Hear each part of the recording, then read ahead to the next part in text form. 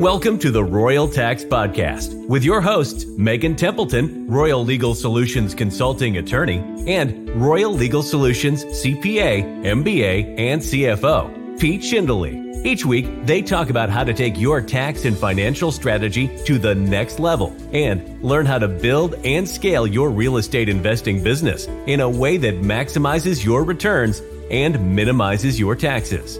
This is for informational use only. For direct questions, please contact us or your local tax CPA accountant. For the presentation today, I'm going to be throwing out a lot of numbers, but we'll post kind of the high points in Discord later, so you can go back and review. One thing I want to stress is even though the Inflation Reduction Act has been passed and signed into law, there's still a lot of unknowns about it because the IRS needs to issue guidance and kind of tell us as tax preparers or citizens on really what these laws mean and how to work them. So just kind of throwing that out there as a disclaimer is there could be some minor changes, but overall, we're going to talk about what the law says, but the IRS could issue guidance that kind of change it a bit. So there was about 22 major provisions in the act. We're not going to go through all of those. We're going to focus mainly on the residential energy efficiency property credit, the non-business energy property credit, the maximum out-of-pocket for Medicare beneficiaries, and then we'll spend some time on the credits for vehicles, whether they're owned or brand new. So we'll kind of drop down there. The main reason the Inflation Reduction Act was signed into law by President Biden was to combat inflation through various tax provisions. The main tax provision they think that will help fight inflation, according to the continuing professional education courses and articles I've read, is that 15% book minimum tax on corporations.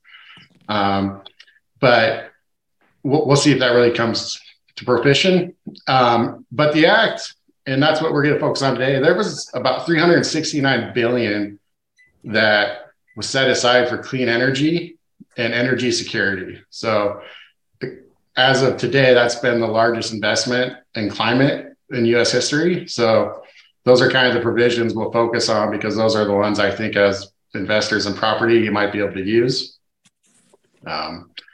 Again, kind of going over the healthcare one, they are putting like a maximum out of pocket for people on Medicare. In the past, you'd spend about $7,000 and then stop to pay 5% of the medical bills going forward.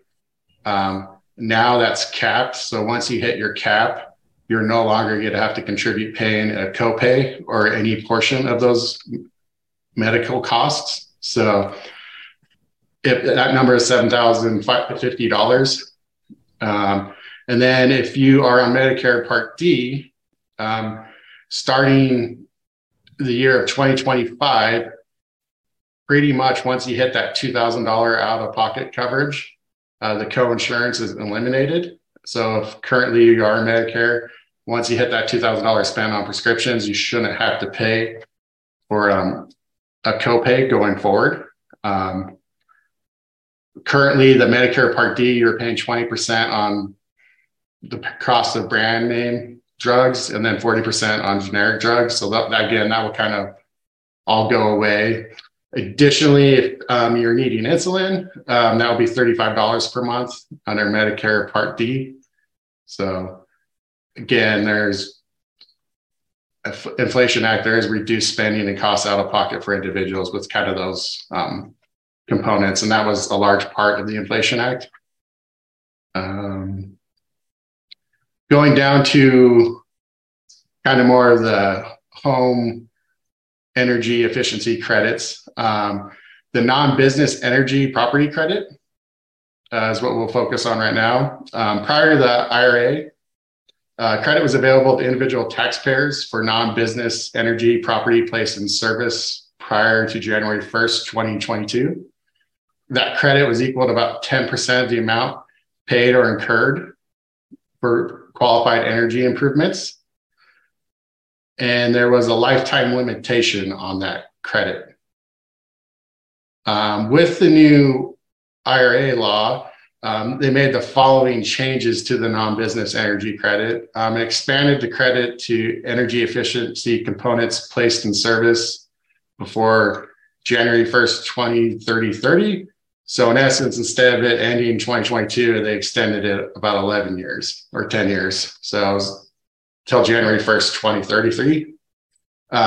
They increased the credit from that 10% to 30%. So they tripled that, so you'd be able to get more of a tax credit deduction. It repealed the requirement that the residential energy property expenditure must be made with respect to the taxpayer's principal residency. So in the past, if you were to do some of these residential energy upgrades, it was required to be your principal residence. With this law, it repealed that test.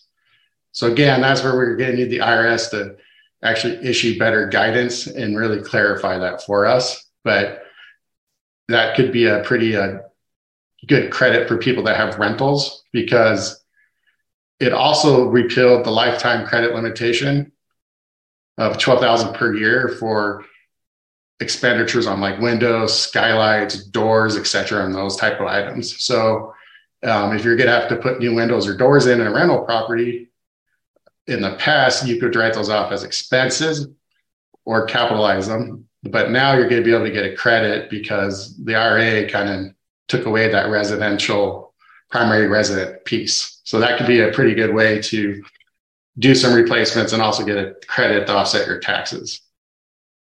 Again, going over that, excuse me. If you want to pay for a home audit of your energy efficiency, those kind of about, depending where you live, certain power companies do them for free, or you can pay firms. You are able to claim $150 credit for doing that to get an audit of your home or a rental property, based on what I've been told and read. But again, the IRS will need to confirm that. If you were going to buy an electric vehicle, currently, before the IRA, taxpayers could claim a credit for a new plug-in electric vehicle. The base amount of that credit was like $2,500, plus $417 for every kilowatt hour of capacity, like excess of 5 kilowatts. So in essence, you could only get about $5,000 in credit. Excuse me.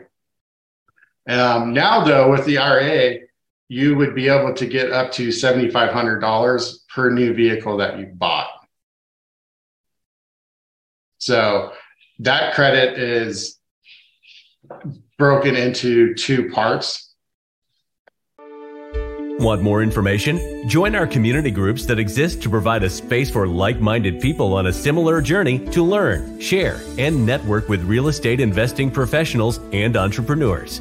We meet weekly for an hour in Zoom to offer knowledge and accountability. Be sure to grab the link in our show notes. Which is $33,750 is a credit for critical minerals requirement. And then you would get another $3,750 if the battery met the component requirement. So we'll kind of get into a little more details on the critical minerals requirement. Pretty much what that's saying, it has to be extracted or processed in the United States or in a country in which the U.S. has a free trade agreement in, or to get the minerals, it has to be recycled in North America. And those requirements do change on the percentage of the battery depending on the year. So 40% of the critical minerals need to be from one of those things I mentioned earlier up until 2024. And then every year it goes up about 10% to where finally in 2026, 80% of the critical minerals requirement has to be made in the US or processed or with a country that we have free trade with. So if you're buying a vehicle that doesn't have that, you're not going to get that first $3,700 in credits. And then to get the remaining credit, that other $3,750, the final assembly must occur in North America. So the credit has to be, in essence, assembled in North America, which most of the cars that are selling them here at least are assembled in North America. So it doesn't mean just America. So that one will be pretty easy for everyone to get. There's a few caveats though. To get the clean vehicle credit, you have to have a modified gross income below certain thresholds. So if you are married and filing jointly or a surviving spouse, your modified adjusted gross income has to be under $300,000. If you're head of household, it has to be under $225,000. And if you're single or filing as married, filing separately, your income, your modified adjusted gross income has to be $150,000 or less. So kind of have to meet 3 requirements really. But so when you go to look at this, you'll want to look at your MAGI MAGA to make sure you're get to qualify.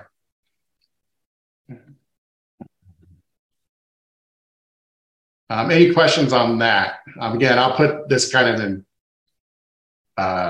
your Discord channel so you can see. And one nice thing about the Inflation Reduction Act is it took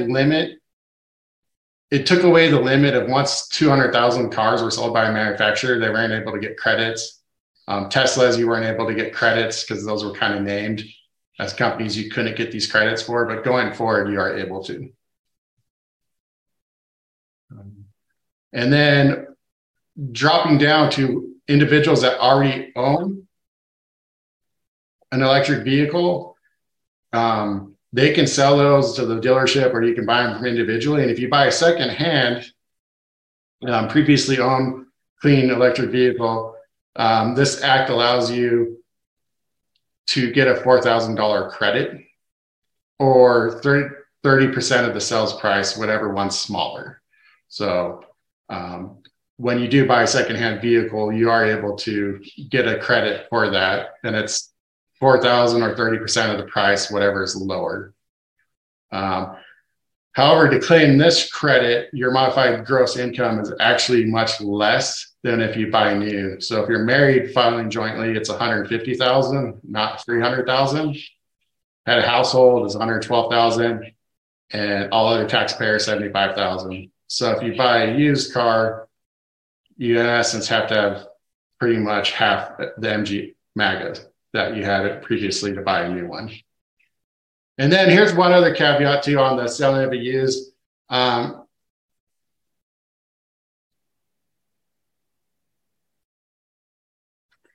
It has to be the original use commenced with a person other than a taxpayer. So that would, in essence, the taxpayer can't sell to a taxpayer their own self, but as you were asking, you could sell to a sibling. And then more likely or not, they will probably have to, my guess is they'll push it towards you have to buy it from a dealer, would be my guess. Which to Brandon, for your question, if you did a trade into the dealer, they would probably sell it more, which then maybe you get a higher trade in.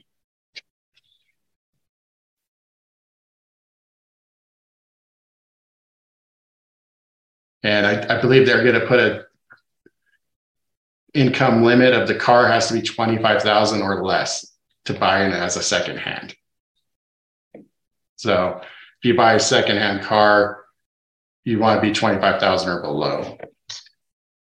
And that was mainly it for, I think, the major Inflation Reduction Act items that would affect this group in general. And again, I'll put this out on Discord with kind of screenshots of the high level stuff we talked about.